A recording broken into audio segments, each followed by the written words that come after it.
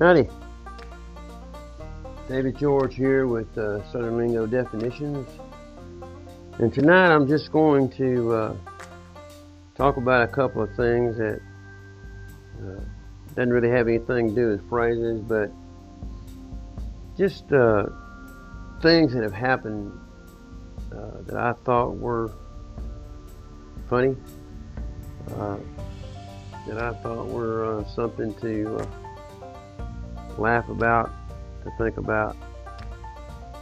A lot of times in my life, back when I was a kid, I would do things that most people would consider foolish or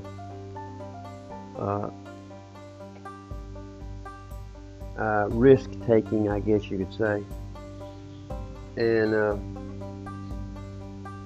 one of the things that I would do, I had a three-wheeler at one time, a 70 Honda three-wheeler, and I would just go out and ride, and there was one day that I was coming home from doing some riding, and I noticed someone behind me, and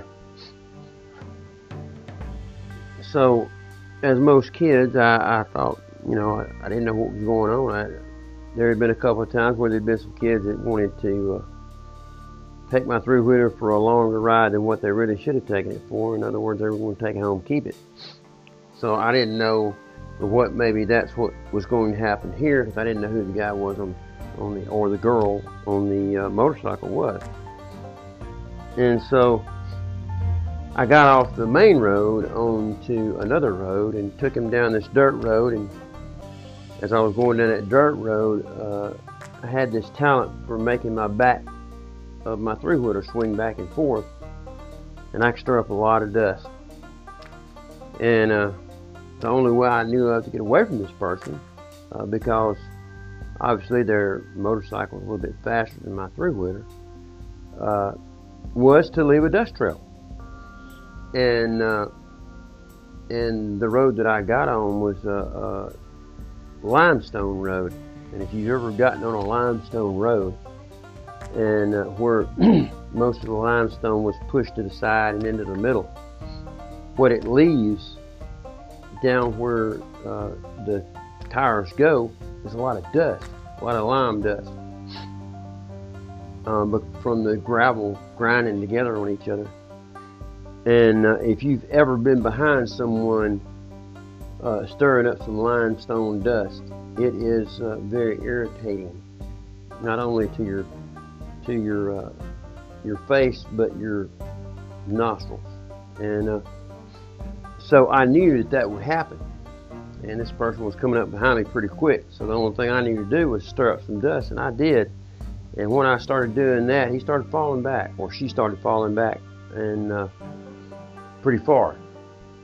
And it gave me time enough to, you know, move on ahead, and I knew where there was another road that turned off to the left, and gave me enough room, and I stirred up a whole lot of dust.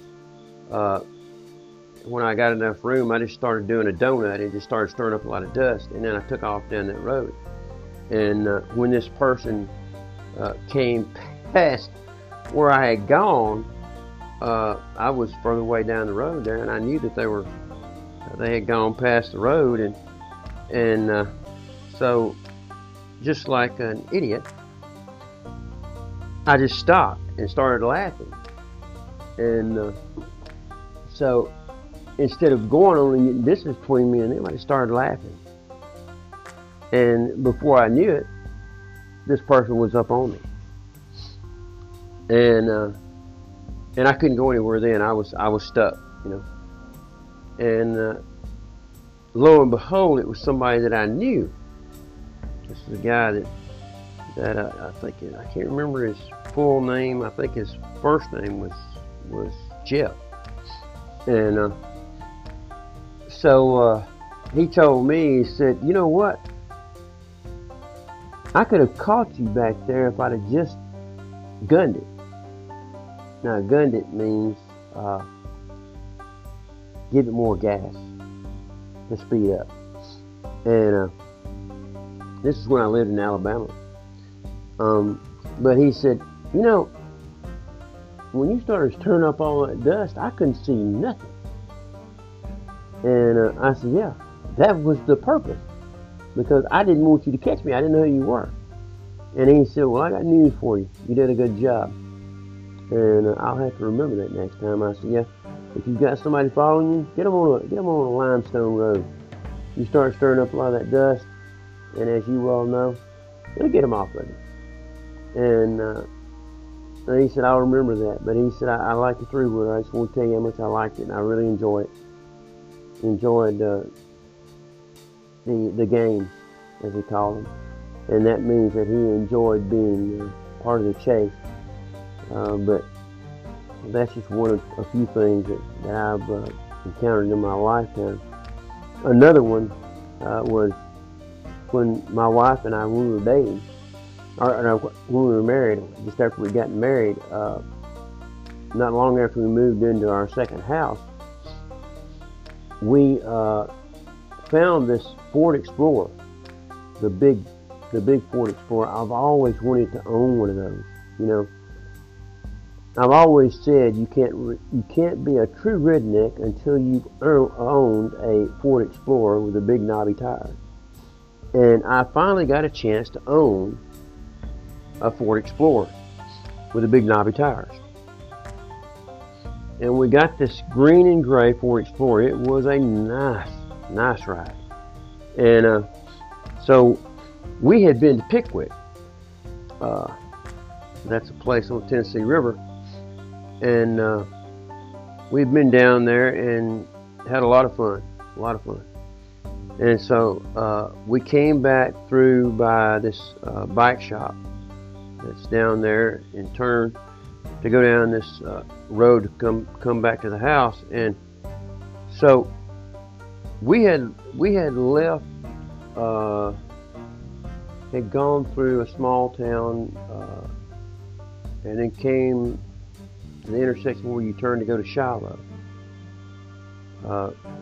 And so we had gone past there and come on up, and we were coming up this hill and about to make this turn, this curve, and all of a sudden blue lights came on. Scared me half to death, because I knew I wasn't speeding. And I thought, Carolyn, she said, David, just keep going. You know, I mean, till we get up here where we can get off the road. And so I went on, and they just kept going, and I thought, he can get around us. What is wrong? And she said, well, just pull off up here where this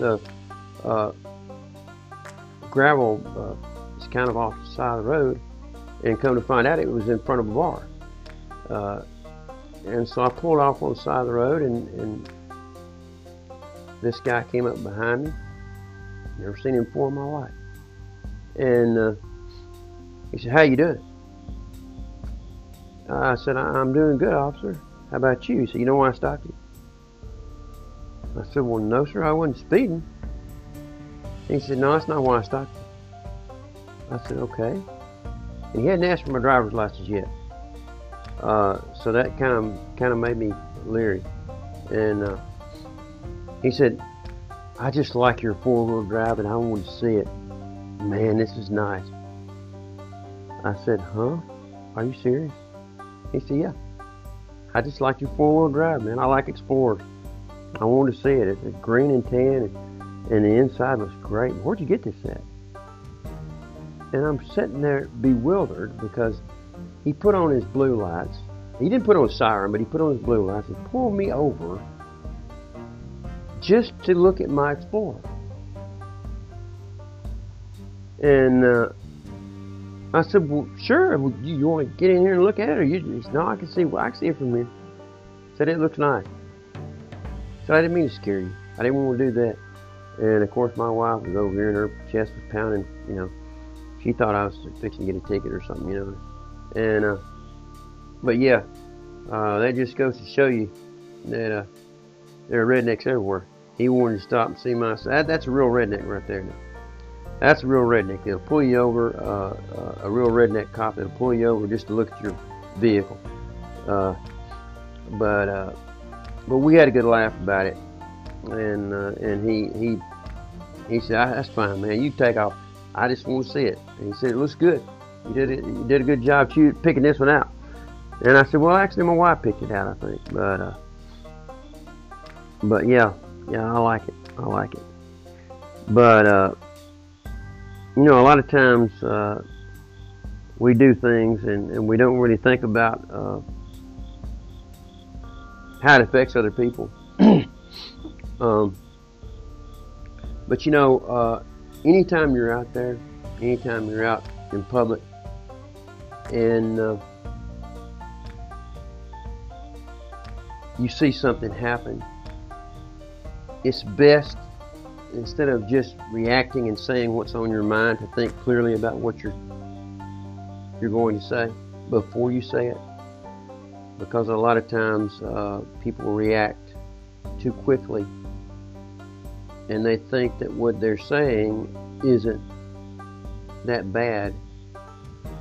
But a lot of times what you might say has a very adverse effect on the person you're talking to. And so here's something that I would like to say to everyone out there. Think clearly about what you're going to say before you say it. Even though you think that it shouldn't be that bad, the person you're saying it to might think right the opposite.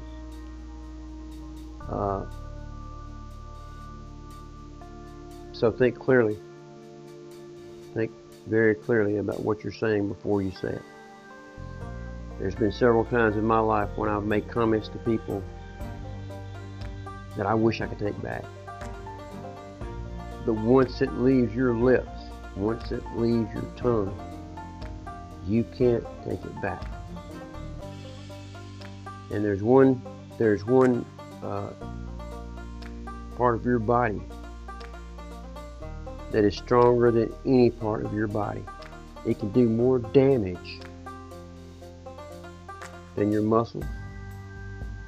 It can do more damage than anything you have, and that's your tongue.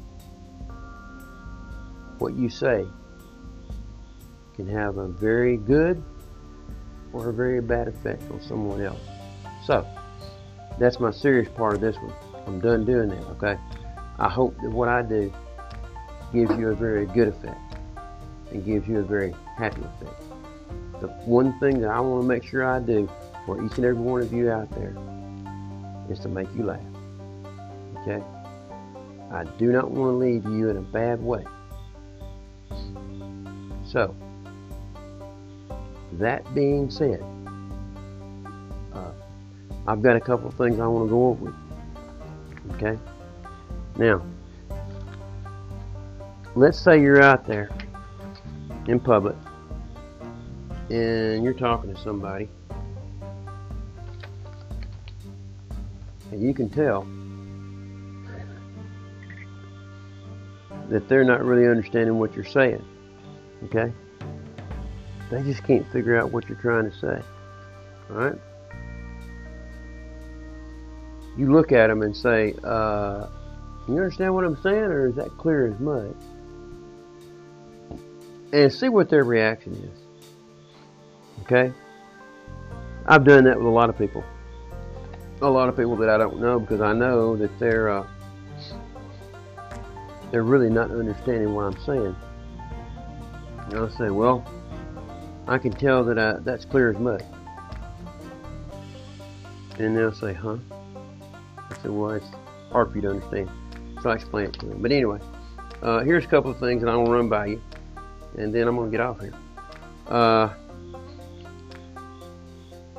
Deader than a doornail.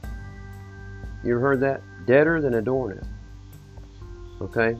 Now that is utterly and completely dead.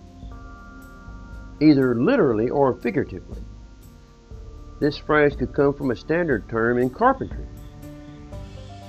If you hammer a nail through a piece of timber and then flatten the end over on the inside or so it can't be removed again, that's a technique called clinching.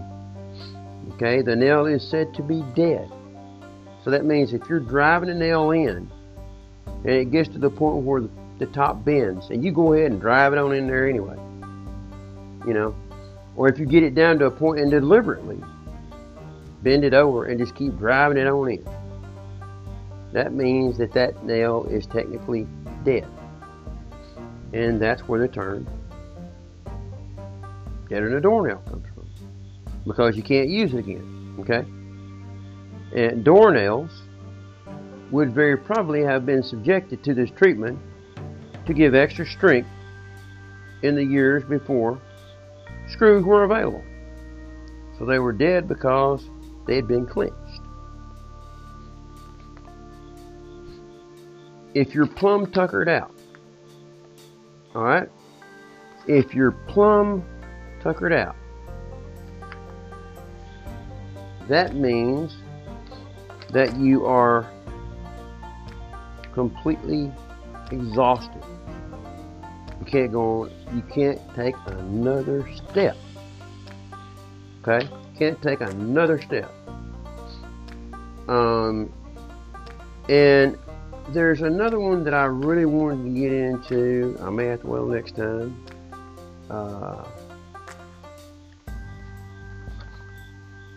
Oh, here it is.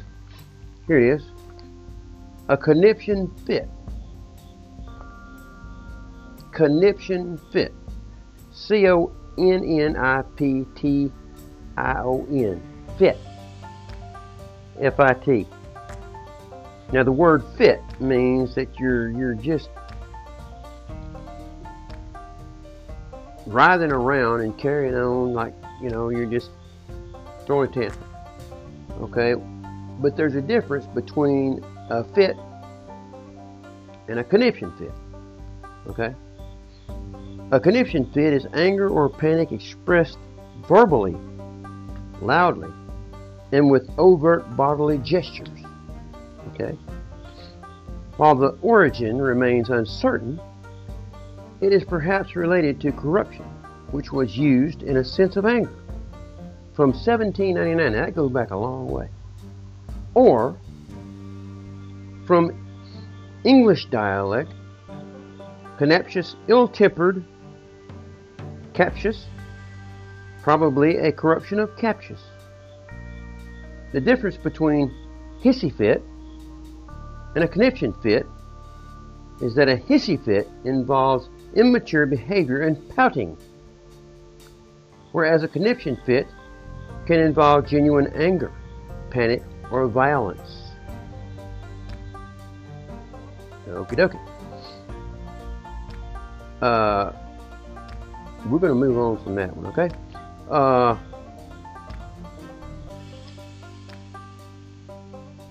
Let me ask you if you've ever heard this one, and I think most of you have.